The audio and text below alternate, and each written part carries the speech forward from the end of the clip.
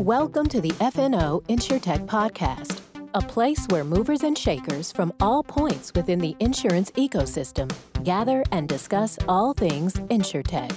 We talk about how technology and innovation are affecting and driving change in the industry. Here are your hosts, Matt D. Fothery, Lee Boyd, and Rob Beller.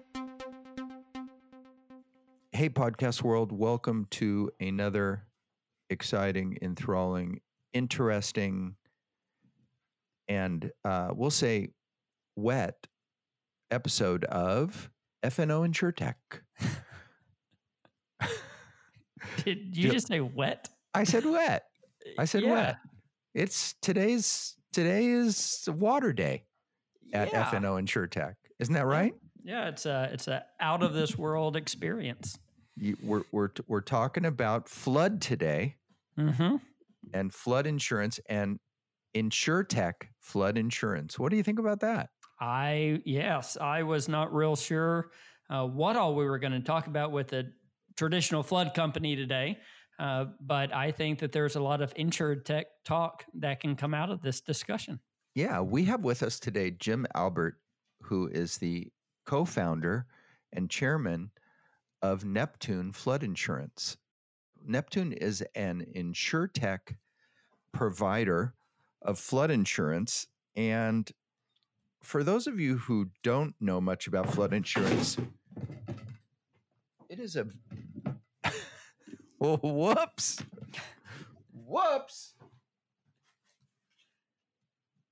I'm not going to tell you what just happened because it's my room is flooding here. Oh, well, that's a shame. Neptune Flood Insurance is an InsurTech provider of flood insurance to the private market in the U.S. And for those of you, like I said, who don't know much about flood insurance, it is a complicated, complex, bizarre world that that Neptune is making some noise in. Yeah, I'm excited to talk to him today about the difference in Neptune and NFIP. A lot of us, when we think of flood, we think of NFIP. And a lot of us don't know that there are private entities out there to sell flood insurance. We're going to get to talk about how he distributes his product, how he uses InsurTech tools to get quick and accurate underwriting. I mean, we're going to get to talk about all sorts of things with him today.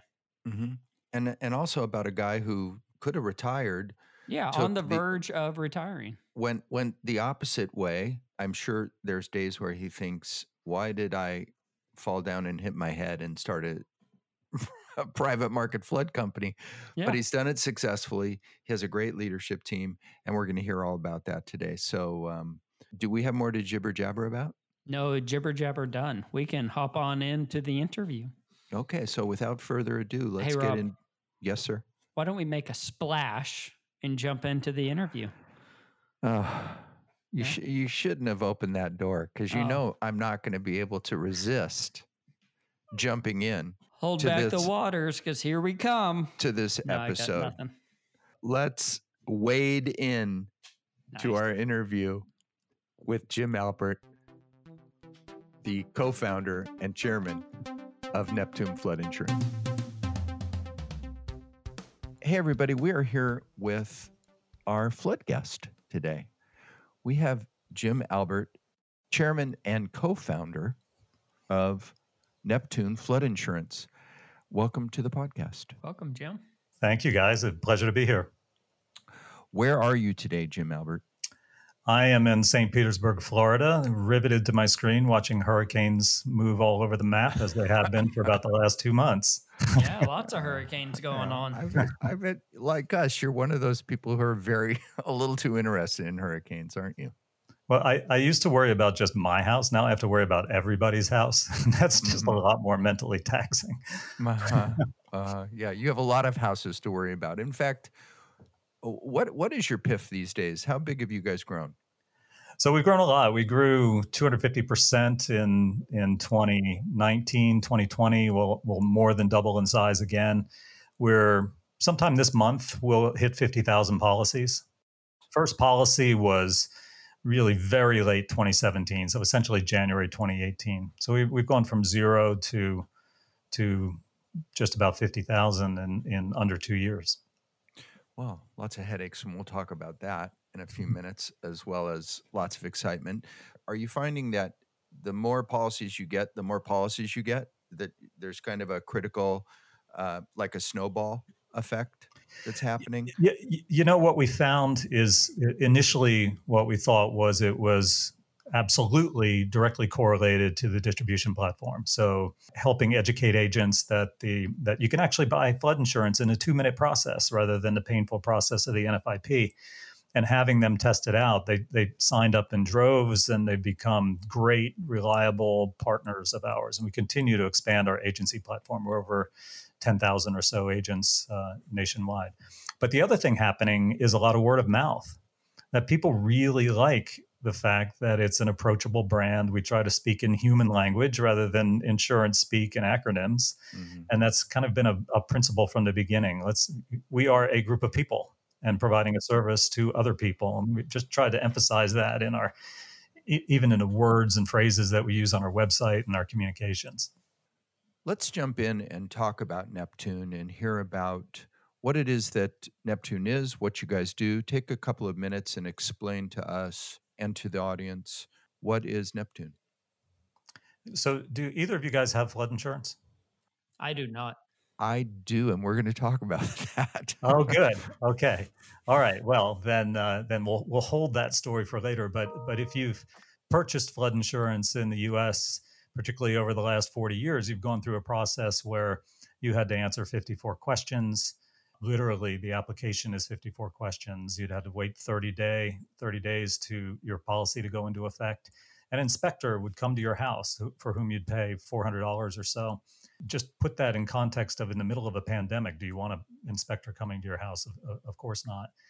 But the opportunity was there, that my background's in technology, and I was looking at what was occurring in other industries and seemingly not occurring very much in insurance, which was the one-click process, the one-click buy. You know, you can do it in retail all the time. We've been doing it in retail for 10 years or so. But in insurance is a very different experience, particularly in flood. And there's some pretty stark numbers. 87% of the people who have losses in floods in the US have no insurance, no flood insurance. Sure. Even those in mandatory zones, which are high risk zones, if you have a federally backed mortgage, you are required to have flood insurance. Right. Well, only 25% of the people that live in those high hazard zones have flood insurance. And they're compliant probably because they don't have mortgages or whatever.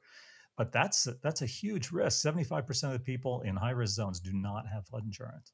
And in other lines like homeowners and auto, everybody already has insurance, right? Because it's mandatory. But in flood insurance, other than those mandatory coverage in high risk zones, if you have a federally backed mortgage, very few people. It's like 1% penetration in the US. So Verisk, the statistical and advisory firm in the industry, they estimated and did a study that 62 million homes in the US, more than half the homes in the US, are at moderate to high risk of flooding. And there are only 5.5 million policies right now in the NFIP and the private markets. Really? So yeah, so look at that gap. Look at the difference. This coverage gap is actually, it's a recurring tragedy, because every storm people think, oh, my homeowners covered my flood. Well, no, it didn't. Or they didn't think they were at risk. And then they find out through Hurricane Harvey or Hurricane Sally or any of these recurring storms that are much worse than predicted. They have lost tens or hundreds of thousands of dollars that they're probably never going to get back. So it's this huge problem, huge social problem. I saw some of those numbers when I started Neptune. I also saw the fact that the industry needed there was an opportunity to provide advanced technology and a very different user experience. And so that's what we created. You can enter an address. In fact, you should test it. I did. You tried it, Rob. Okay, good. And presumably it worked. But if you put your address in and within 1 second, we evaluate the risk, we apply the price, we calculate the aggregation risk, and we also apply it to a capacity provider, and you have a quote. And within 2 minutes, you can buy your policy, you can sign your electronic documents, you can pay for it online, and you're done. So very different than the traditional process.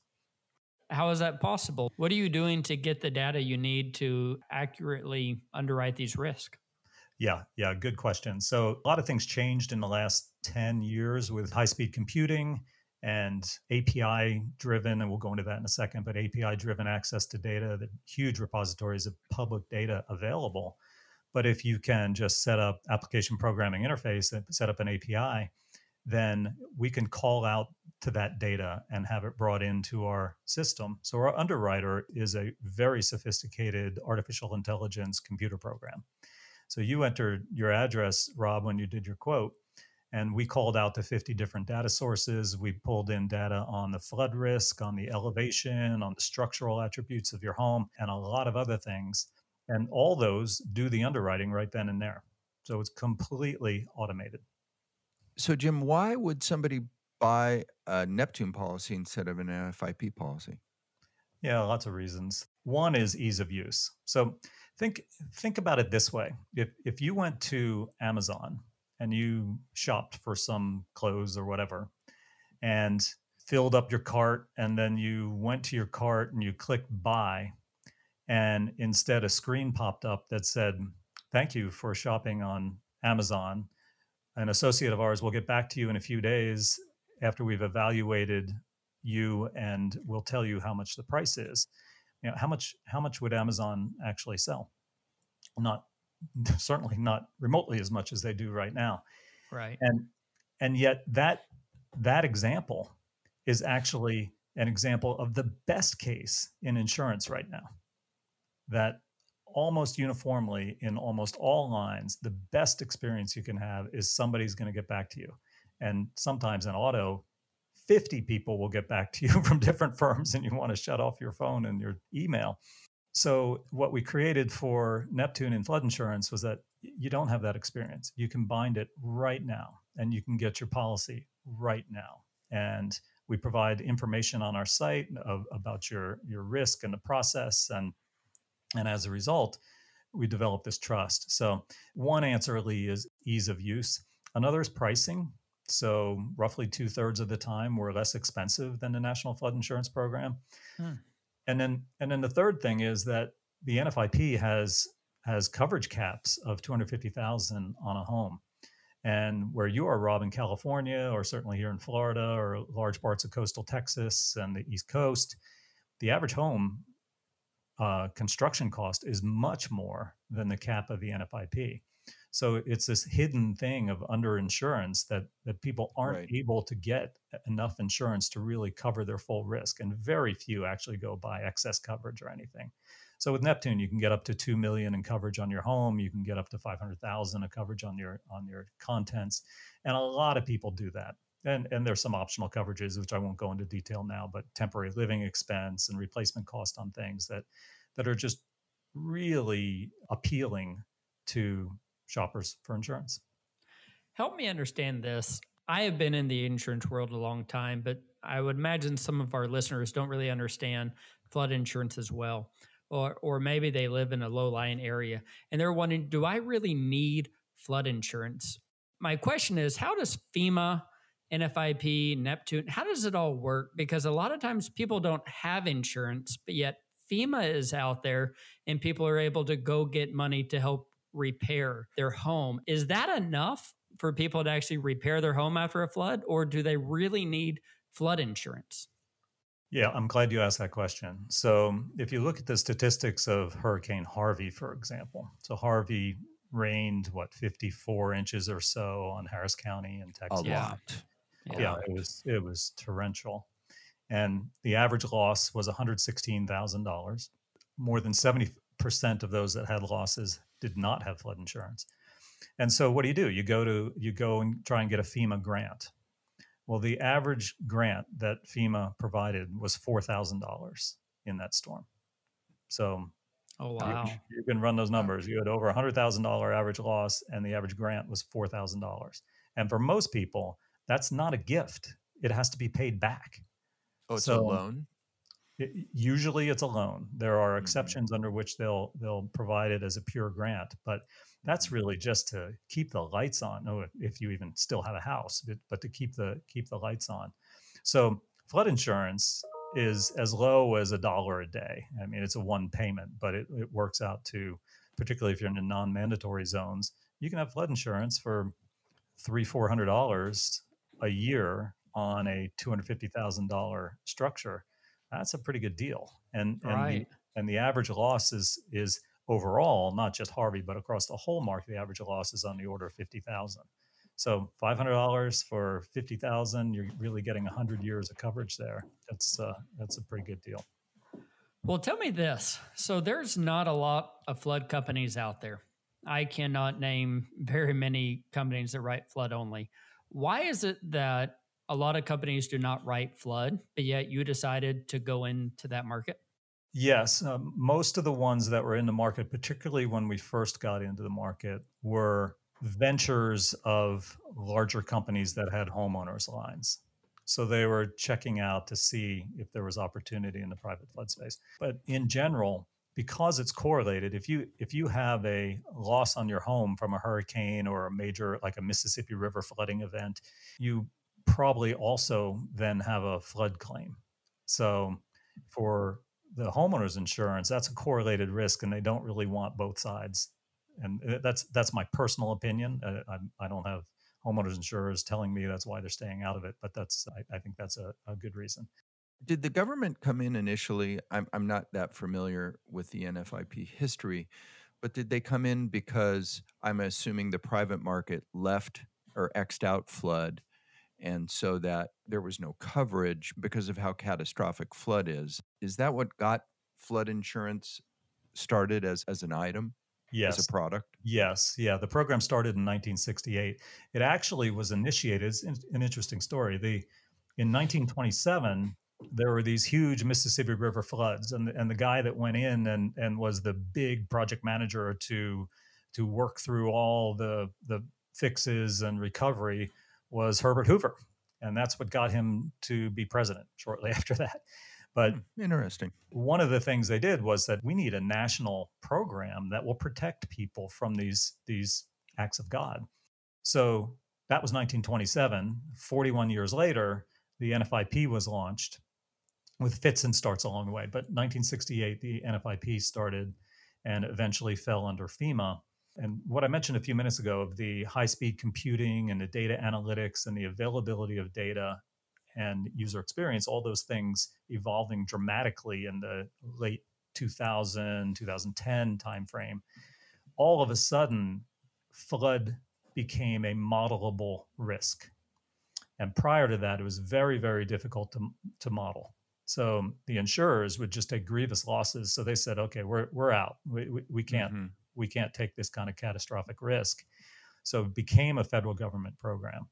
I think if you redesigned it today, you would never design it as it's set up right now, right? You've got a program that's 90% federal government operated, whereas you've got private markets willing to take that risk on. Every time FEMA loses another $10 billion, which they certainly will this year, that's a taxpayer. That's who ultimately pays for it. Whereas if the private markets are willing to take it on, and they are because it's far more modelable than it was previously, then that risk shifts away from the consumer and the taxpayer over to the private markets. So the data has gotten better and better, and I assume more accessible and more accessible. It's easier for the private market to underwrite and to assess the risk. Is That's right. that kind of the bottom line? That's right. Yeah. And there's some really sophisticated flood modeling firms, RMS, AIR. Sure. Cat Risk is exceptionally good. And a new one, firststreet.org, came out with a flood factor accessible site where you can evaluate your risk. All these are pulling in global models. Many of them include estimates of climate change and what the effect will be going forward. And those are accessible in a real-time API call, which is exactly what we do, which is why you don't need to send it to a back room of underwriters who evaluate your risk and 3 days later give you a yes or no. It can be done instantly. I've been to the flood conference. Have you ever gone to the flood conference? Absolutely. Yeah. I've been there 4 or 5 years in a row. Yep. Okay. And the first one I went to was post Katrina. The name of the conference was NFIP It Works. the director of the NFIP, the head guy, got up at the time talking about how well it works and how that they were $20+ billion in the red, but it works. And I sat in the audience thinking to myself, what? That makes no. You have this deficit that they didn't know how they were going to pay, and who in the government was going to, cough up the money.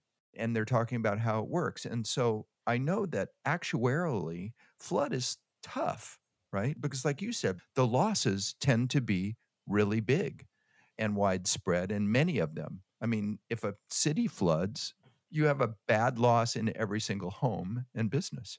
So, how do you overcome that? Is it hard to be actuarially sound? There's kind of a hidden fallacy, a couple of them here. One is that the NFIP has done an exceptionally good job of covering a risk that was not covered at all.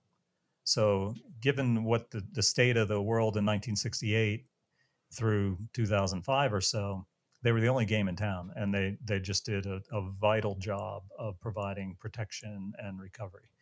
The other thing the NFIP does is it encourages mitigation. So it works with the floodplain managers, and they encourage Sacramento, where you are, Rob, is a big case in point of a very risky city with a network of rivers and flatlands, where they encourage mitigation projects, whether it's building levees or elevation standards or seawalls or whatever, all these kind of things. They encourage communities to do and retention ponds and lots of things like that.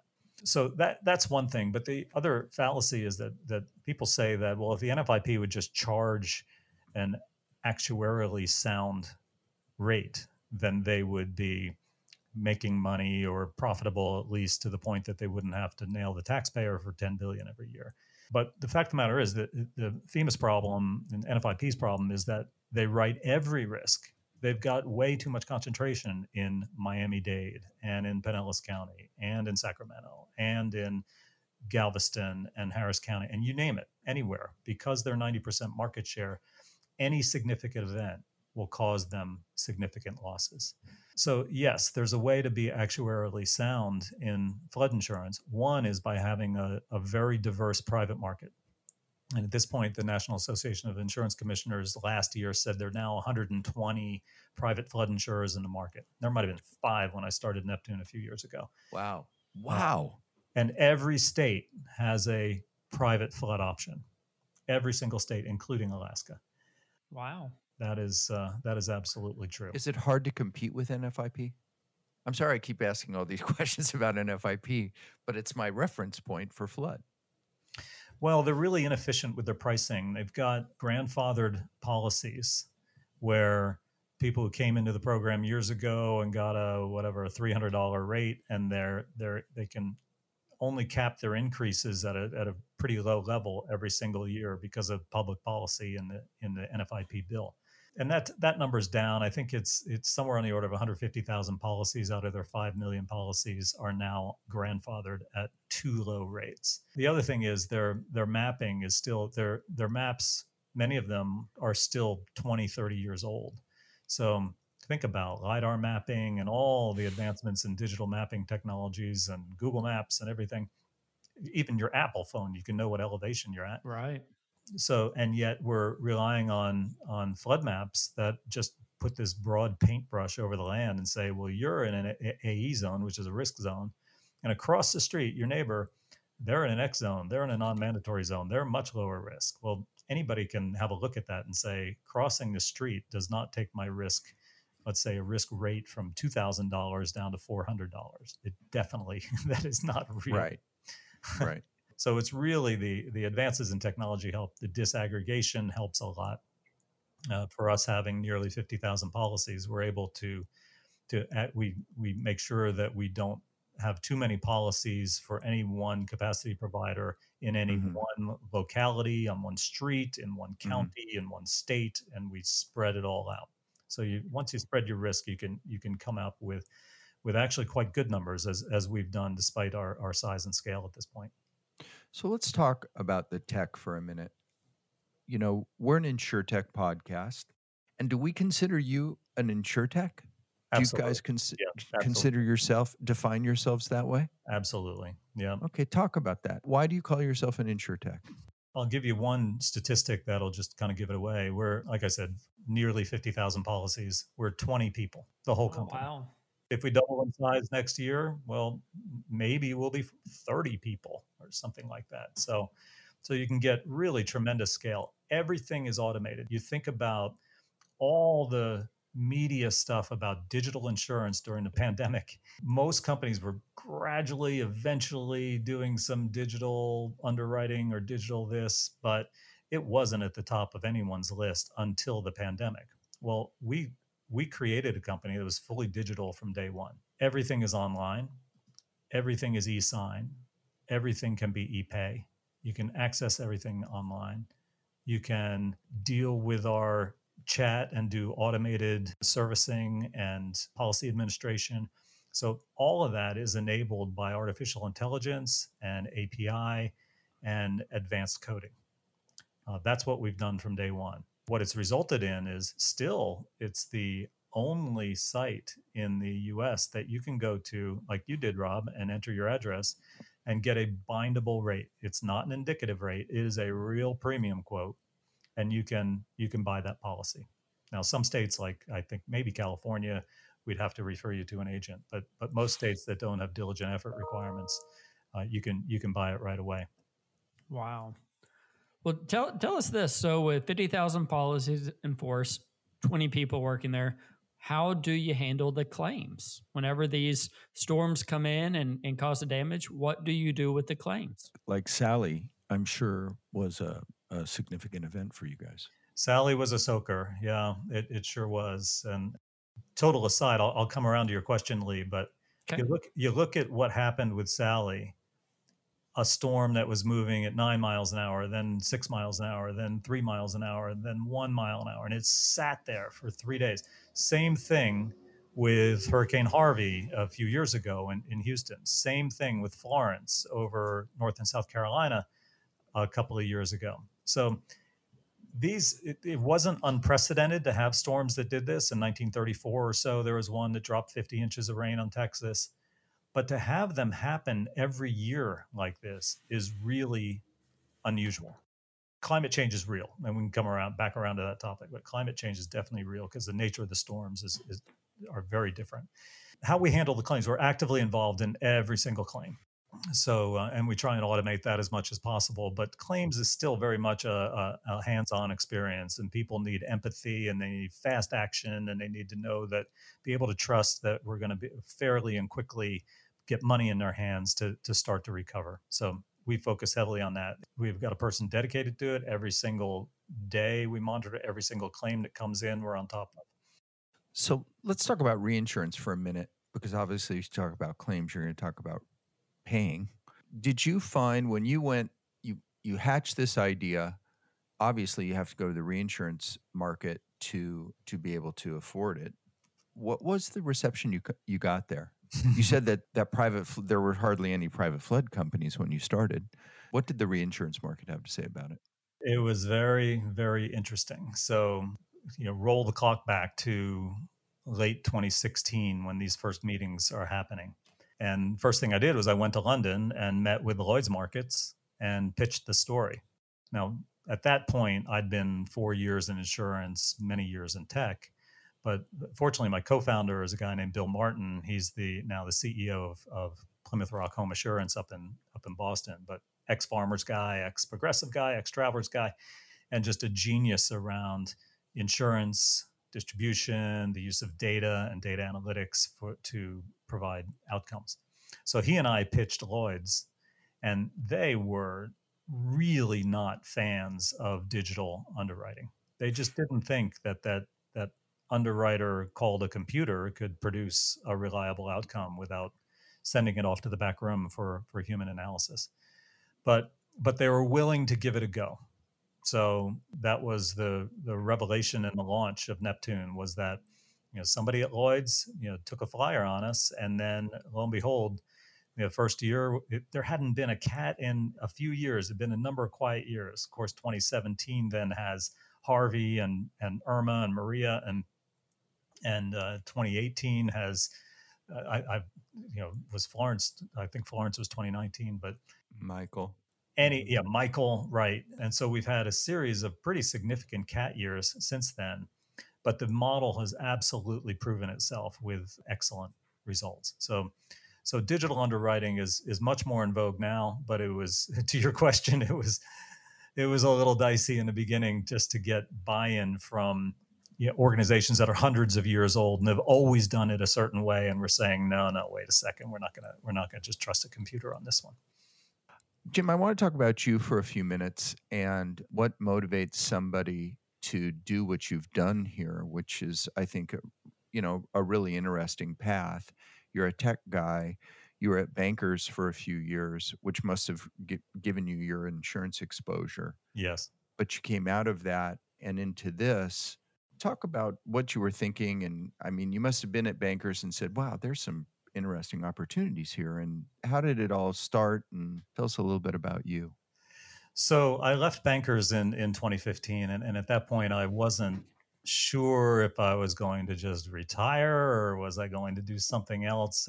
I think really I was too young to retire, but at least I toyed with the idea. And my wife and I bought an RV and we drove up to Maine and spent a few months there. But one day, and this was less than a month after I'd left Bankers and we'd bought the RV and taken off, but it was a rainy day and we were sitting in a coffee shop in Maine, and finally we had some Wi-Fi service. So we're happily sitting there drinking coffee and on the web. My wife said, well, you've been quiet for a little while. What are you doing? I said, I just started a company. And it's actually that easy. You can do it right online.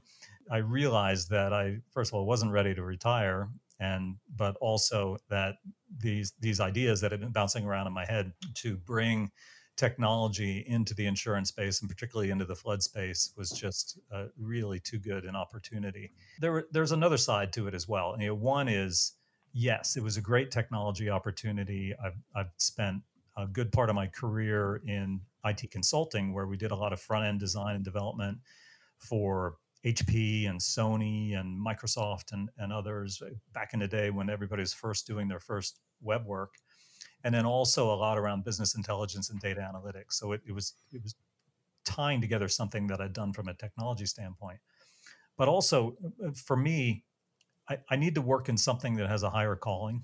And to me, the insurance industry, and I'm sure you guys identify with this too, you see it every day in your company as you're out on the front line working in the claims world, you see the tragedy of how people have really been damaged by cats and fires and floods and everything.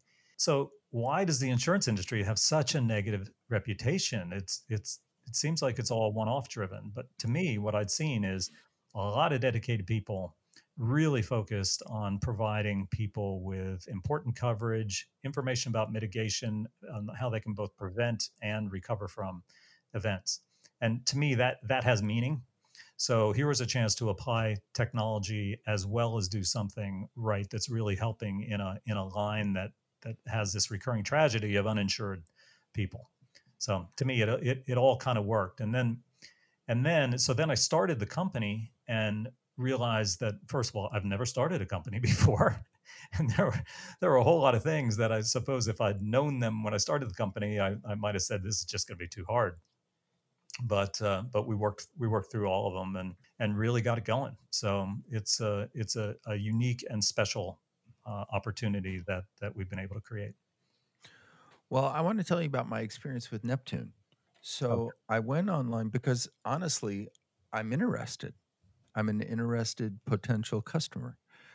We live in Sacramento and we're required to have flood insurance by, the covenants of our mortgage. So we have an NFIP policy, which is relatively inexpensive because we've had it for a long time. Maybe it's like, I don't know, $400 or $500 maybe. Mm-hmm. And so I went on to the Neptune website and I put in my address and I gave you my information.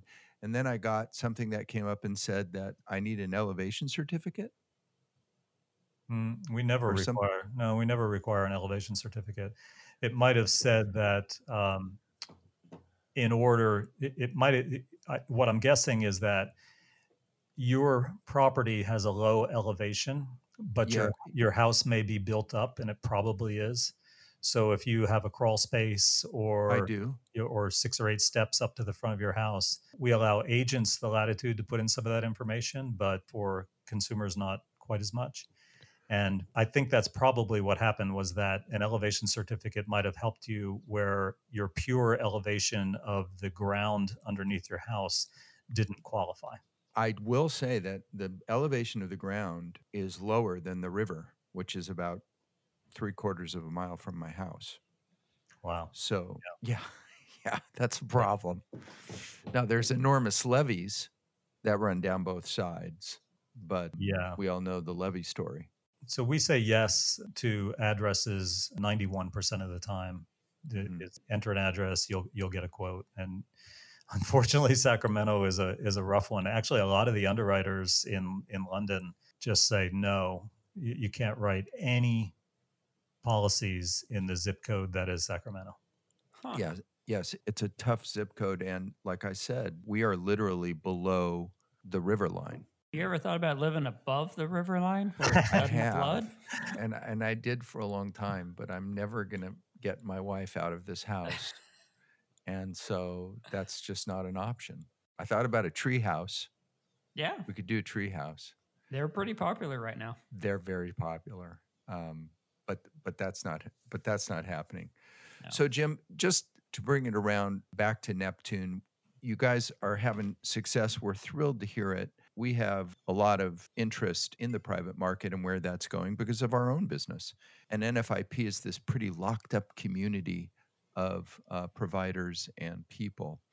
And so, where do you see it going? I mean, do you see that companies like yours start to break the stranglehold that the NFIP kind of has on the flood market? I mean, it must be going on already if you have 50,000 policies in force. Tell us about what you see in the next few years with Neptune. The answer to your question is that where I see it headed is that the need for flood insurance is definitely not going away. You look at climate change, which we mentioned before, the 50-inch rainstorms on the back of hurricanes, the wind speed of Dorian tied a record for an Atlantic hurricane. We've had 5 landfall hurricanes already this year and a 6th in probably by Friday this week. Mississippi River flooding in 2019, if you remember that, there were some towns that flooded for 7 months. King tides, sea levels are up. They really are up 6 inches since 1950 and are expected to go 9 to 20 inches more by 2050. Storms appear out of nothing, so it's not like the traditional one comes off the coast of Africa and they run in and you can see them coming for 2 weeks. Storms like Imelda and even this one Delta right now are there were rainstorms down in the islands, and all of a sudden they became these big hurricanes in a day. So the need is definitely there, and as a result, people are hyper aware of flood insurance, and they're learning more and more. We work with the real estate industry also. They're learning more and more that just because flood insurance is not required doesn't mean that flood insurance is not needed. The market, 5 million NFIP policies, that number was about the same 10 years ago. So the NFIP isn't really growing. In fact, it shrunk for most of those years.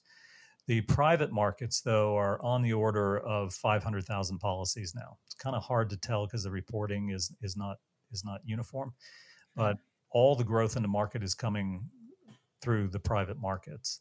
And we went from 5 companies or so to 120 companies just over the last few years. So with more and more companies and more distribution of private, with some of the ease of use of providers like Neptune and the better coverages and often better rates, the private market will definitely grow a lot.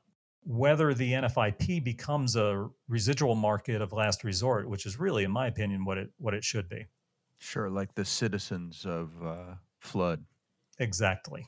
Perfect analogy. That's really what should happen, but I don't hear a lot of political movement yet that is willing to allow that to happen. But it makes a ton of sense. If the private markets and global reinsurers are willing to absorb a lot of the risk and take it off the public sector, then that's a big win. So the other thing happening related to your question is better and better modeling. So for example, in our modeling, we look at 50,000 simulated storms through one of our providers. It's exceptionally good, but they look at 50,000 simulated storms, so you can see what the loss would be. You can see that really everybody's in the line of a hurricane. Anybody on the coast is in the line of a hurricane, that's for sure. So with the improved modeling, there will also be more nuance to the pricing models and more flexibility in the markets. Well, and what does the chairman do beside podcasts? Yeah, that's a good bit of it. But what we found was that if you look at startups and you see a lot of them have this inflection point at some point when they get to a certain size, and then all of a sudden the CEO either leaves or there's some dramatic change between the founders, and it's always a hard point in the growth of successful startups. Well, what we did at Neptune, my initial investor is a guy named Trevor Burgess, who was a Morgan Stanley guy and then started a very successful bank here in Florida and in 2008 that ultimately sold. And so he got interested in Neptune and then invested in the company and is a very active investor. Late last year, he and I talked and said, okay, well, we want to do a lot more brand recognition around Neptune and spread the word of this great company that we built. And we knew we weren't spending a lot of time on that because I was so deep in the operations, and we're writing a new policy platform, and we're doing expansion to a commercial product. We now have a commercial product line that's available nationwide. That there was definitely a need for a heavy operational CEO lead, and also a need for someone leveraging the experience of the company to get out to more agents, more markets, et cetera. So we sat down in a room and said, why don't we do this? I asked him if he was interested in being the CEO. He asked me if I was interested in being the chairman. And we both said, well, yes, let's do that. So we got through that transition very seamlessly. And he's a fantastic strategist as well as an operational leader. And I just feel really, really good that side of the business is covered. I'm still heavily involved in that, but also involved in expanding the brand. That's cool. Wonderful.